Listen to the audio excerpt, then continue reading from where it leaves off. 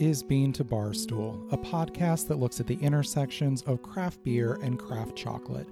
My name is David Nilsson. I'm a professional beer writer and an advanced cicerone, and the creator and host of this show.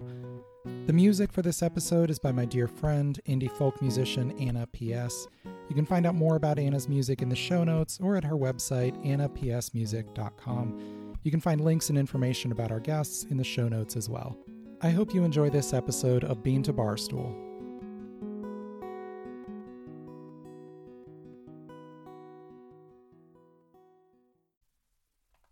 Many of the beer names from Dayton, Ohio's Branch and Bone Artisan Ales are taken from songs.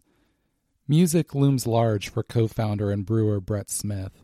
Many of his hazy IPAs, oak-aged lagers, mixed fermentation sours, and burley pastry stouts all pay homage to tracks from artists like Jason Molina, Brainiac, and Guided by Voices.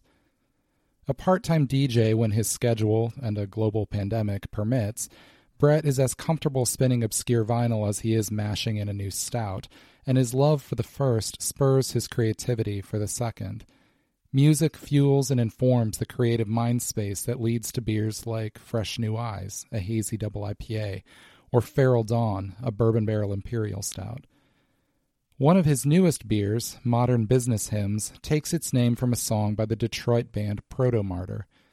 Like most of their music, the song balances late 70s post-punk melancholy with the propulsive energy of classic Motor City rock, and the name struck Brett as appropriate for an imperial stout brewed with pistachios, vanilla, lactose, and cacao from South Bend, Indiana's Violet Sky chocolate.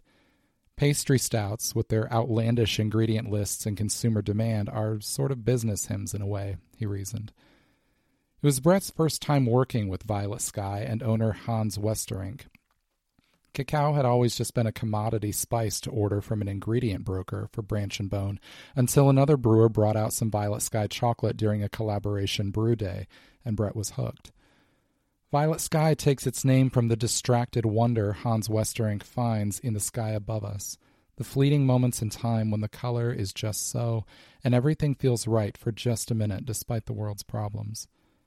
With his eyes on the sky, he's working with a crop from the earth to craft expressive and singular chocolate, both dark single-origin bars and nuanced inclusion bars. With heads in the clouds and ears full of music, Brett and Hans have partnered now on a second beer, and they're just getting started.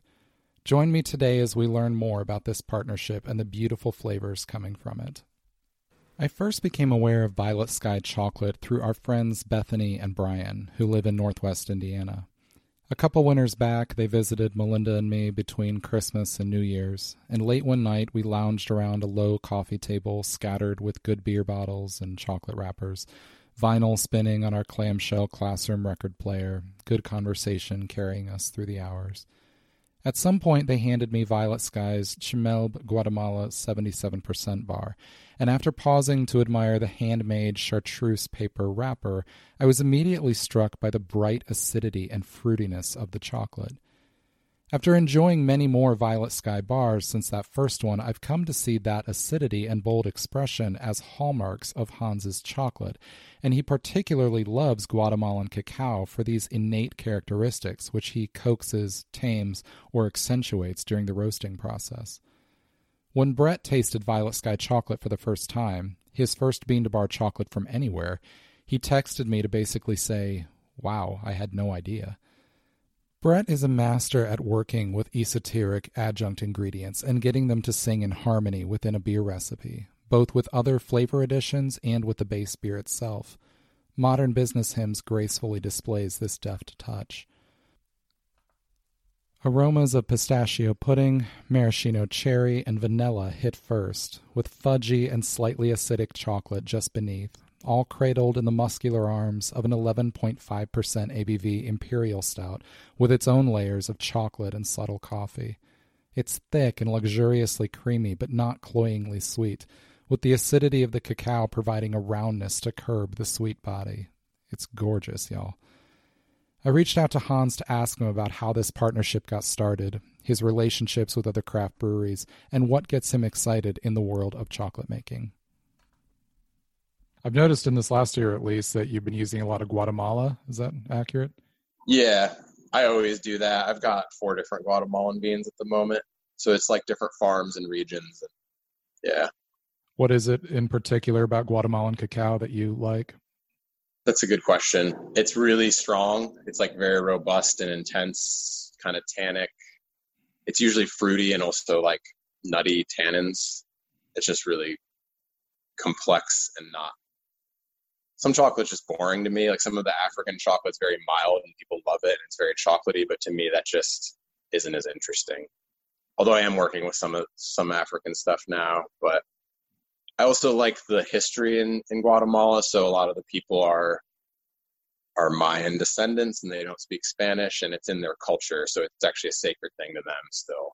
It's like a part of their history instead of it just being a cash crop. So I think that's Sure. pretty cool. Yeah. So do you work directly with the Guatemalan farms that you're getting the cacao from, or do you have an in-between you're going through? I have an importer. They're called Uncommon Oh, Cacao. sure. Yeah. They're just really cool, transparent. It was started by women, run by women. It's just like I just like them a lot and I trust them and they do put me in contact with the farm managers in Guatemala, so I have a direct contact with them, but it's not like I'm doing importing or development of fermentation or anything like that with them. They're kind of just taking care of that on their own. And then I don't really have time or resources to do that. Like I would love to import directly, but maybe in 10 years, like Sure. there's so much more to be done for me that's more important and like letting them do their thing. And Yeah. sometimes you want to cut out middlemen, but also people like having the resources to do it is important. So, and the quality control, like if a lot isn't good, they won't buy it. So like, I don't know, if I agreed to buy a lot and it turned out poorly, then I'd be out everything. Like it could destroy my business if I'm not careful. And they can kind of take the fall or they can control it better because they have 5 people on the ground in the country there or whatever. Yeah, that makes sense. One of my favorite bars you've done is the Maple Vanilla. Can you tell me a little bit about the creation of that bar and what went into getting that right? Man, that's a good question. I've been doing it almost the same for a bunch of years, but I just always loved maple so much. It's like one of my, growing up here in Indiana, like maple syrup on pancakes was essential. And I just knew maple and chocolate had to be together. And I wanted the vanilla. It was actually sort of like the idea of dry hopping something very heavily. Like you can just keep adding more hops and it doesn't cause bitterness or anything. It's just aroma. So it's like a very excessive amount of vanilla beans. Like I buy a pound of vanilla beans at a time and go through them pretty quickly for that. So it's pretty expensive to make just because I wanted it to be like over the top vanilla. So that was kind of just experimenting, figuring out how to cook it down, what temperature to cook it down to, because that affects the texture of it. And the vanilla beans go in there and they get cooked with the maple syrup as it's cooking down. Okay. And then they get strained out and then it crystallizes. What kind of vanilla is that you're using? I change it up. I use Tahitian or Madagascar or a blend. And I also change up the cacao too. So you could get the same bar and it looks the same, but it's a different chocolate. And I enjoy when people tell me, they're like, oh, I noticed it was different this time. That makes me happy. So Sure. It's always Guatemalan, but I have, like I said, the 4 different Guatemalans. So, and they do taste quite different. So sure. Yeah. Is that local maple to northern Indiana? Yep. Yeah. I get it from my friend who's a farmer. Like I only use his maple syrup. So tell me a little bit about the beers that you've done with Transient then. You said you just brought them chocolate and they decided to start working with it?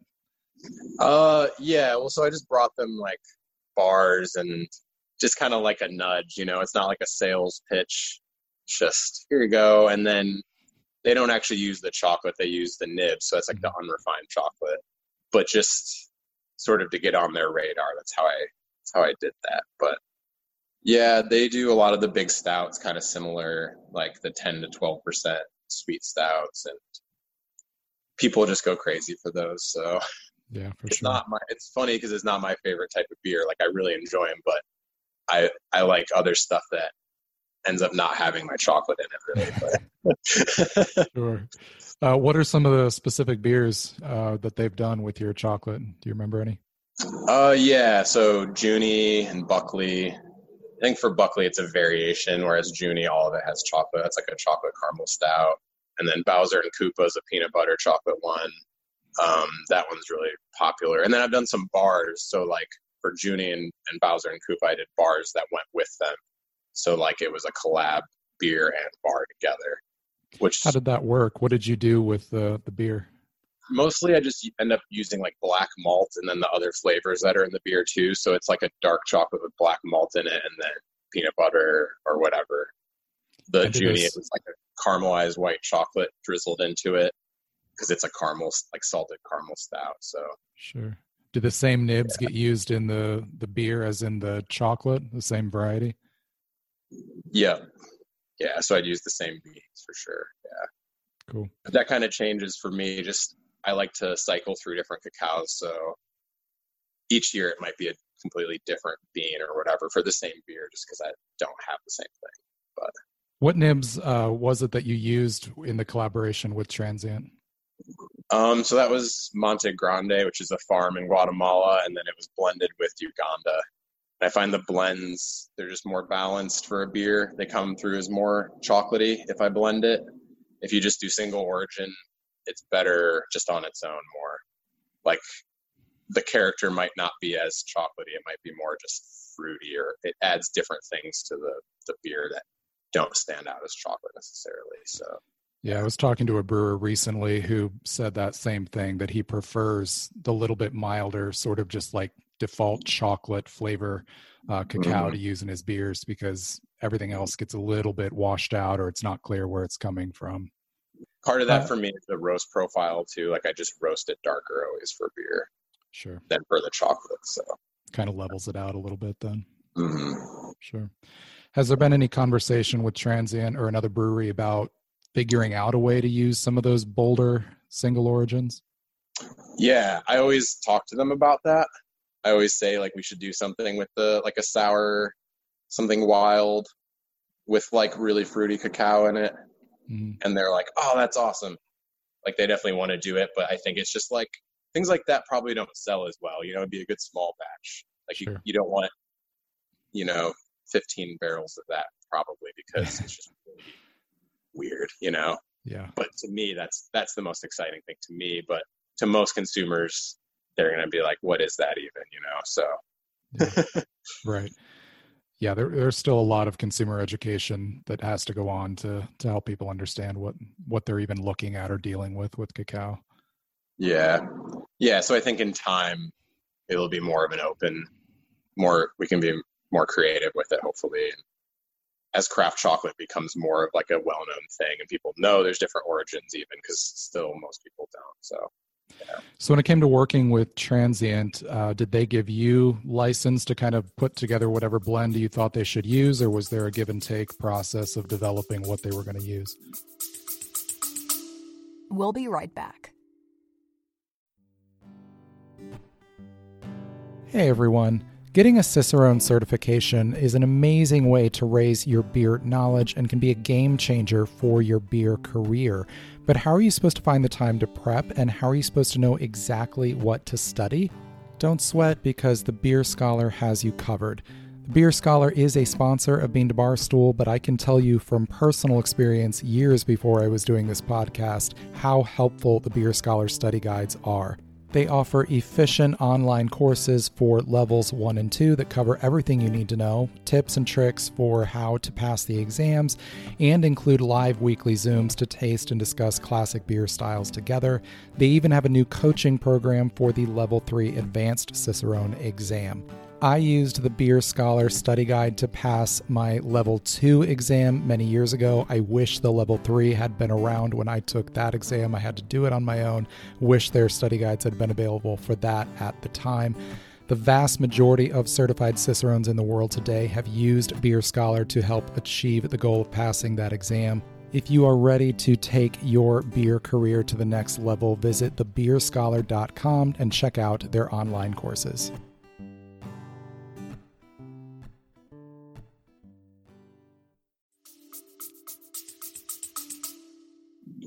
it was pretty much up to me. It's basically just like, yeah, we just want it to be really chocolatey. And then I figure out what the best way to do that is. So I actually just got another bean I haven't used yet, but it's from Ghana, and it's peanut butter and chocolate are like the notes. So that's going to be a really good one for beer, just for that, just straightforward chocolate. But yeah, mostly I think they know what they're looking for, and they let me know, and then I figure out how to make that happen on my end. So sure. Yeah. And then on the Branch and Bone collaboration, what did they use for that beer? That was that same blend. Okay. Yeah, that's kind of like my blend I've been doing for the breweries is Guatemala and Uganda. But then I'm gonna replace the Ugandan with the Ghana that I was just talking about. Okay. For now, yeah. Sure. Are there other breweries you've had the chance to work with? Yeah. There's some other local ones. The main one that I started collabing with was Bare Hands. That's in Granger, which is right outside of South Bend. Mm-hmm. They're my favorite, like, in town kind of brewery. We've done all kinds of stuff. We've done peanut butter chocolate stouts, all kinds of barrel aged chocolate stuff, coffee and chocolate. They're pretty creative. So sure. I've been collabing with them since I started, actually, like 5 years ago. So there's been quite a few, but a lot of it is just on tap there. It's not necessarily all packaged, but sure. And then there's other ones in town that are cool, but not high priority for me. Just other breweries that are more like brew pub, not really distribution, but we do collabs, and it's always fun. Yeah, for sure. You mentioned when we were talking about Transient that the big dessert stouts are not your normal favorite. What are the types of beers that you'd typically be enjoying? I mean, my favorite would be like wild ales, like real spontaneous wild ales, and just like funky stuff, Belgian yeast, different yeast profiles. I really love just all fermentation is really fun to me. Mm-hmm.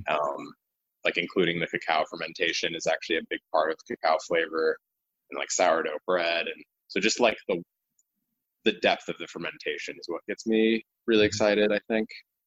Cool. And added ingredients with that is cool too. But like my favorite beers probably don't have any adjuncts or added flavors. It's just grain and yeast and hops, basically. Yeah. Well, you mentioned that you got started about 5 years ago. Tell me a little bit about how you got started. I was actually thinking about opening a brewery. That was kind of an idea. And that's actually how I found the place I learned how to make chocolate from online. I found because I was home brewing and I was making a chocolate beer. It's kind of funny. It's sort of relevant to this. Chocolate alchemy is what it's called. And it's just like it's the science of chocolate, and you can buy cocoa beans there.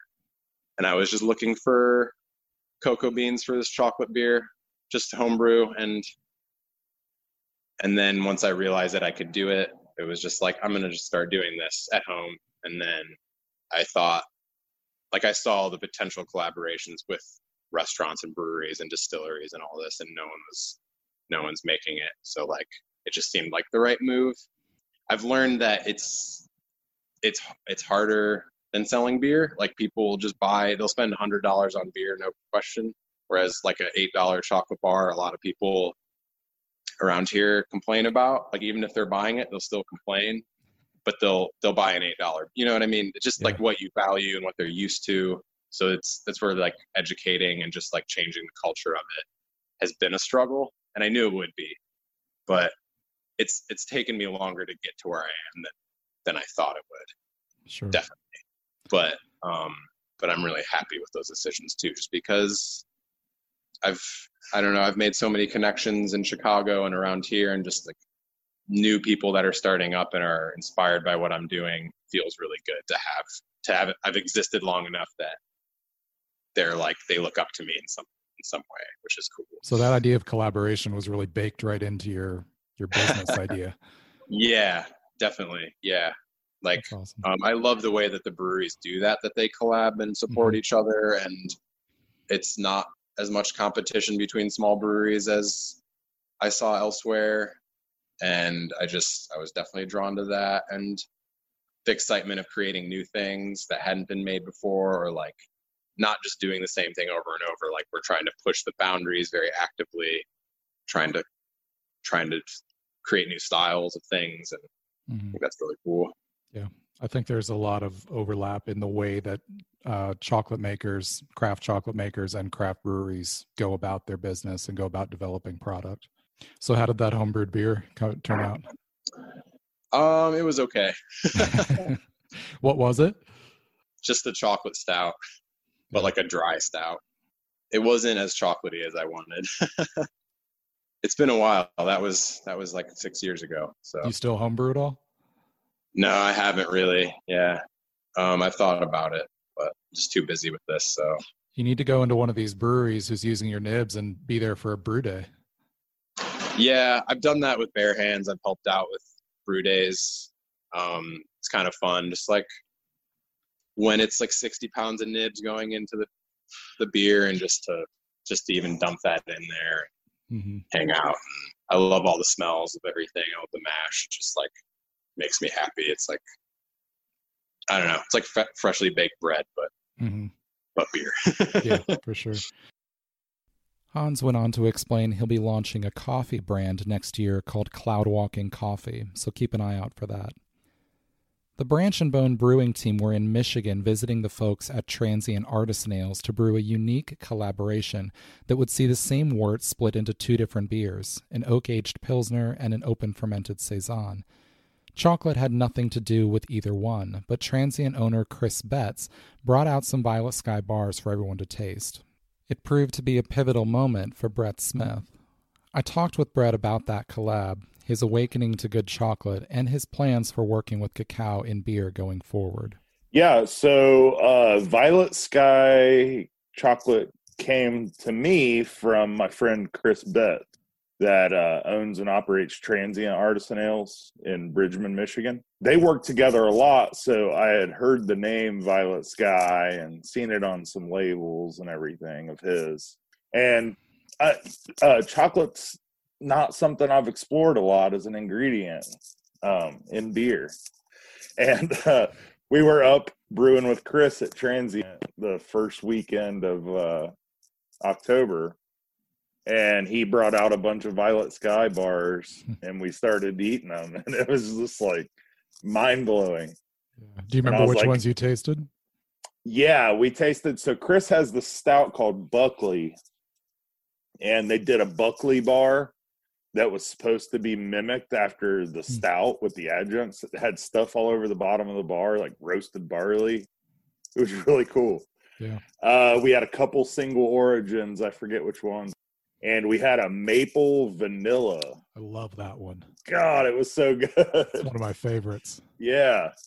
And then, it was pretty much like, oh yeah, we're doing this. Like, we've got to use some of this. So you just reached out to Hans at Violet Sky, or how did that? Yeah, I just sent him an email, and he was down. He kind of asked what I wanted, and I was like, well, I'm thinking about putting it in this beer with a bunch of other stuff, and told him what.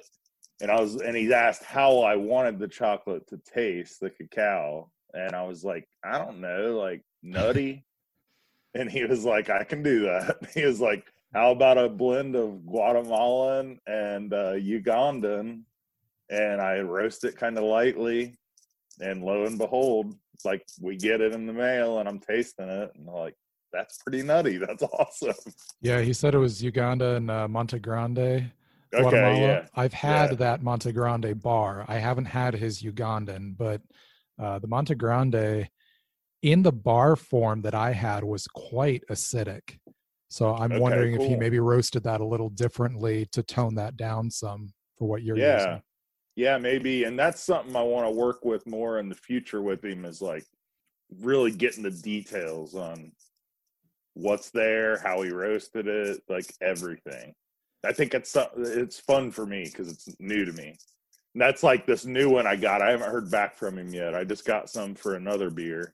Yeah, this new one is going into a new candle variant, which you probably know is like our Imperial Milk Stout series. Mm-hmm.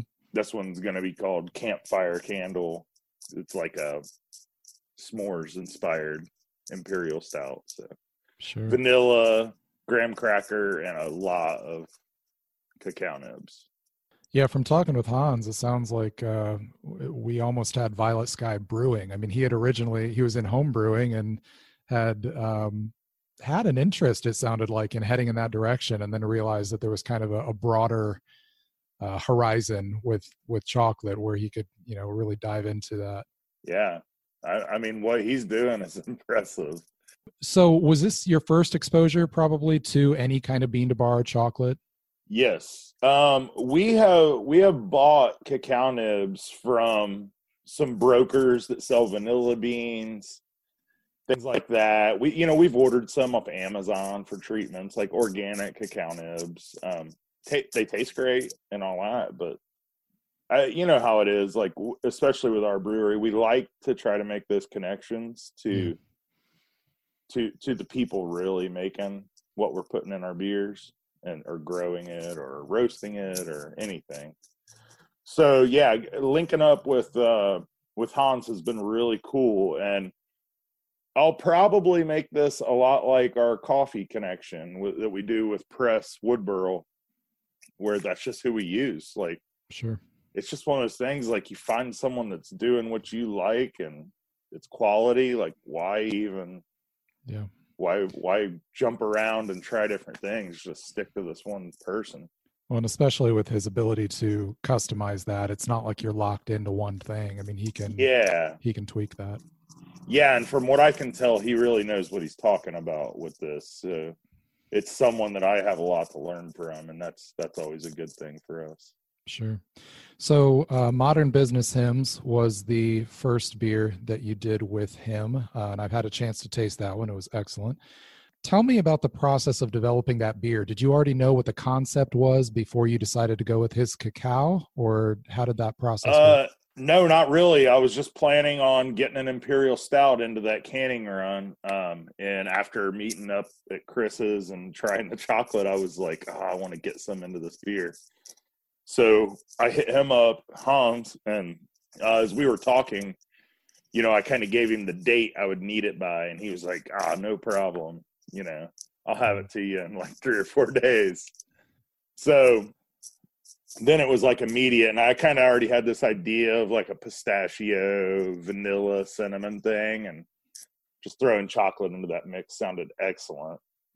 And we actually we had the cacao nibs in the tank first for like 3 or 4 days, and tasting the beer, I mean, it was just, I immediately was like, well, I can't leave it as is because I've already ordered labels, everything. But we are making a straight up cacao nib beer this season like this, because I mean, it just tasted like liquid chocolate. Yeah. It was so nice. So you're just putting that in during secondary for what, 3-4 days? Yeah, I think that was in there for a total of like 6 days. Okay. A couple days warm and then the rest of it cold. We got other ingredients and stuff in there. When you taste the finished beer, having smelled and tasted those nibs, I assume, before they went in, how much do you feel like the flavor of that cacao comes through directly, or does it change during that process? It's obviously muted by the other strong flavors that it's presented with, but having tasted everything raw and then in liquid form by itself, like I know it's still there, and I can really pick it out. When I tasted it, I tasted underneath the vanilla and the pistachio, I definitely got like a chocolate, like an abstract chocolate. And I wonder how much of the acidity of that cacao is kind of weaving into the pistachio and the vanilla. Yeah. I mean, that would make a lot of sense. And that's fun. This is new to me, so it's cool to explore those flavors and find new things. Yeah, and that base recipe too, it doesn't have any roasted barley in it. It's just chocolate malt and some caramel malts, base malt, some flake grains. So it's kind of more of a stout recipe where I'm looking for a more chocolate forward beer. Yeah, and with the cinnamon, I feel like with a lot of the spiced beers I've had from you, you take a sort of Belgian approach to spice, where it's at or just below threshold. It's not out in the open. Yeah, I like cinnamon a lot. when cinnamon's more at the forefront for us is usually when we do like a Mexican spice beer. Yeah, you did the Mexican Party in the Dark. I remember that one being pretty assertive. Those are usually a little heavier. We just did a new batch of Black Candle, and we're working up a bunch of treatments for crowlers, and we did a Mexican spice one of that. And I was tasting it today, and it's got a pretty strong cinnamon character, along with we put like 3 different types of dried peppers in there, so those kind of come through too, along with the cinnamon. It's kind of neat. What I do a lot of times with that is it goes in on the hot side, and it kind of gives me that starting ground for cinnamon. And then if I like where it's at, I leave it. If I want a little more, then we can dose it in the tank.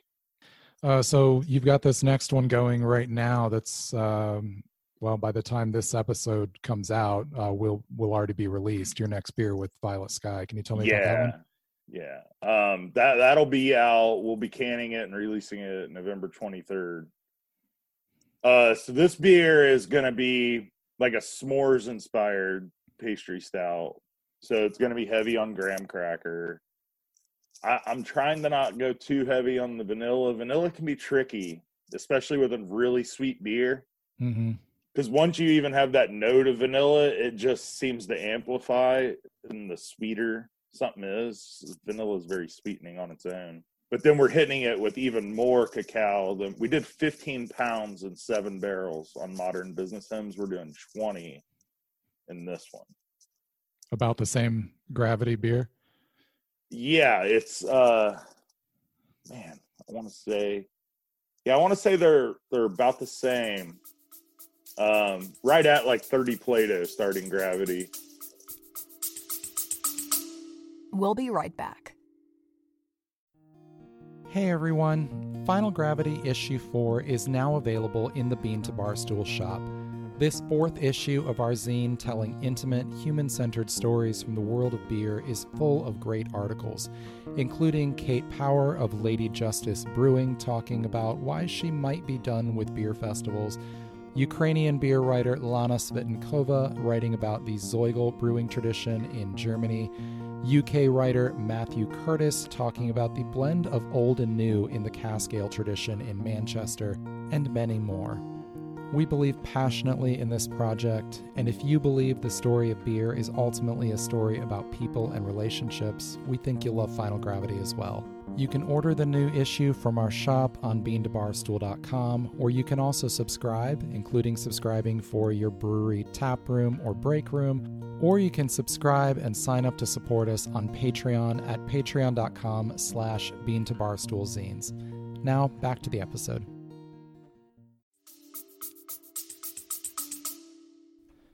I'm going to jump in here real quick to explain gravity. Gravity refers literally to the weight of a beer before or after fermentation, and it's functionally a measurement of the amount of dissolved malt solids in the beer, mostly comprised of dextrins and other sugars and proteins. Gravity is generally measured and labeled in one of 2 units, specific gravity or degrees Plato. Specific gravity measures a liquid's density relative to water, so a finished beer might have a specific gravity of 1.012, for example, meaning it's 1.2% heavier than water. Degrees Plato are often used as well, and there's a simple math conversion between the two. The number after the decimal in specific gravity is 4 times the degrees Plato, so that 1.012 beer is 3 degrees Plato. None of this really matters for our purposes today, except to say that the numbers you're about to hear from Brett are quite high, indicating a very big and robust finished imperial stout. Back to Brett. Probably about I do this 120 on gravity. That'd be 120. Yeah, but I'm backwards on finishing gravity. I always talk about it in specific gravity, and then I talk about starting gravity and Plato and finishing gravity and in specific gravity. But just to make it complicated. Yeah. Finishing gravity's around like 1048. So that's a thick beer. Yeah, it is. I mean, it has lactose in it. That aids in like residual gravity, but we've been taking some of these stouts pretty big lately, and the finishing gravities are getting higher and higher. And I mean, that's what people want. It's not my cup of tea, you know. How would you change them if you could brew it exactly how you wanted to drink it? Well, I'd make them more like Feral Dawn, you know. It's just more like, I mean, that's like a pretty normal finishing gravity for an imperial stout, like, you know, 1024 right in there. So like 6 Plato, 6, 7, 8 Plato. Mm-hmm. Not, I mean, you're talking 12, 14 Plato 12, finishing gravity. That's high. That's very a starting gravity on some beers. A lot of our beers, yeah. Like our lagers and saisons and stuff, yeah. Or even lower than that. But we've had beers higher than that. Like our Listerman collab last year, that was like 1060 finishing gravity. Jeez. And there's still people that would say things like, it's thin. Like, I guess. I mean, it tastes like motor oil to me, but just sure. Scoop them out some unfermented wort and hand them that to drink. I mean, sometimes it's like you just buy ice cream. Like, I don't think you want beer.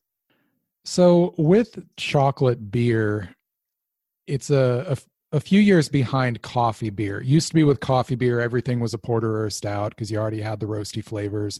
Now you've got things like Dimmer that you're making that are just a pale, light golden ale where the coffee really shines. Most chocolate beers are still porters and stouts that have those complementary flavors, but there are some breweries who are beginning to branch out and try other styles and use cacao in creative ways. Have you had the chance to think of any creative things you might want to do down the road beyond the stout mold? Yeah. Sour beer specifically, you know, I think, especially with the right fruit added to that. We've done some treatments like that. Like I want to say we did like a cherry sour with some chocolate. Just like, you know, a little treatment to try it out and see what happens. I know we used some in some of the hop beers we did, which is kind of a weird thing that, you know, it's only in the tap room. Mm-hmm. Yeah, I've already been thinking about some Violet Sky stuff for some of our mixed fermentation beers, and I need to send Hans some beer. I know he's especially fond of sour beer. Yeah. So I wanted to send him some with some, you know, notes like, hey, these are kind of the things we do. Here's what I'm thinking. You know, give me a little feedback on like something you might like to see your products in. What do you anticipate getting from the cacao in a beer like that? Are you looking for complementary acidity, or are you wanting a chocolate flavor in some way? How is that? Yeah, I mean, a little bit of both I think could be really interesting, especially like if you paired that up with like some really nice raspberry or something. Like that sounds great. We don't have much dark sour in our cellar, so I was thinking we could do a little more of that and get some chocolate into there. We have a dark sour that we're going to package soon that's going to get coffee collab with Woodburl. Yeah, it was we put it Pappy 15 barrels that Strength of Fates was in. So they're like second use bourbon barrels with a dark sour. And I would love to put chocolate in that, but I know Brett wouldn't be having that. He's going to want just his coffee in there. Who's that? Brett Barker, the owner of Woodburl and Press. Sure. Him and his wife, Janelle. Have you considered branching out and using other parts of the cacao? I mean, pulp, juice, things like that. Have you talked with Hans about it? I haven't. You know, this is sort of new for me. It's not something I really thought a lot about as a brewing ingredient. So this is it's a fun, exciting new territory for me. What you really do is create flavor. You happen to be doing that through beer. But if something in your life had gone differently, you could have been doing that as a chef or a chocolate maker or a distiller. What were the sort of formative experiences of flavor that made you love creating things like this, you know, creating new flavor experiences for people? Yeah, it's hard to say. I mean, music and food both play a huge role in just me wanting to be creative. Being creative is such a good outlet. It takes your mind away from so many other things. Yeah. It's just something great to focus on. But as far as creating flavors, and especially with beer, I mean, it comes a lot from beer. Like I mean, my first time drinking like a really good mixed fermentation Saison was like, that was like a life-changing experience. What was it? I would say the first one I had that I like flipped out over was a Fantôme bottle. Nice. This is just like, what the fuck is this? You know, like, yeah. This is incredible. And how the fuck did they get these flavors and aromas into this? Yeah. And then you find out it's wild yeast and all this. And then it's like, whoa, what the hell? I want in on this. Yeah. And then you just fall into it, and there you go. But yeah, you know, being influenced by all those things, and then, you know, chasing those flavors. And then when you really get into it, that's when like food becomes a huge thing, I think, for most brewers. It's like everything you eat, you just start thinking about beer and what you do. How you could either get this flavor into beer or how you could pair a beer to these flavors. You know, it's kind of crazy. I mean, even though I'm not a brewer, I think I find that happening even just as a writer, educator, connoisseur, somebody who loves flavor. Even if beer is the focus, everything that I'm smelling and tasting is expanding my descriptive ability, expanding, you know, the range of things that I can enjoy. Yeah, I mean, that's how that was like a big thing with foraged ingredients with me. It's just like, go outside and smell the air. Like, don't you want to create that? That's incredible. Yeah. Like, you smell these beautiful things and it's like, well, I want to find a way to put that in a bottle. The idea of a brewer as seasoned as Brett discovering a new avenue for creativity is exciting for me as a beer lover.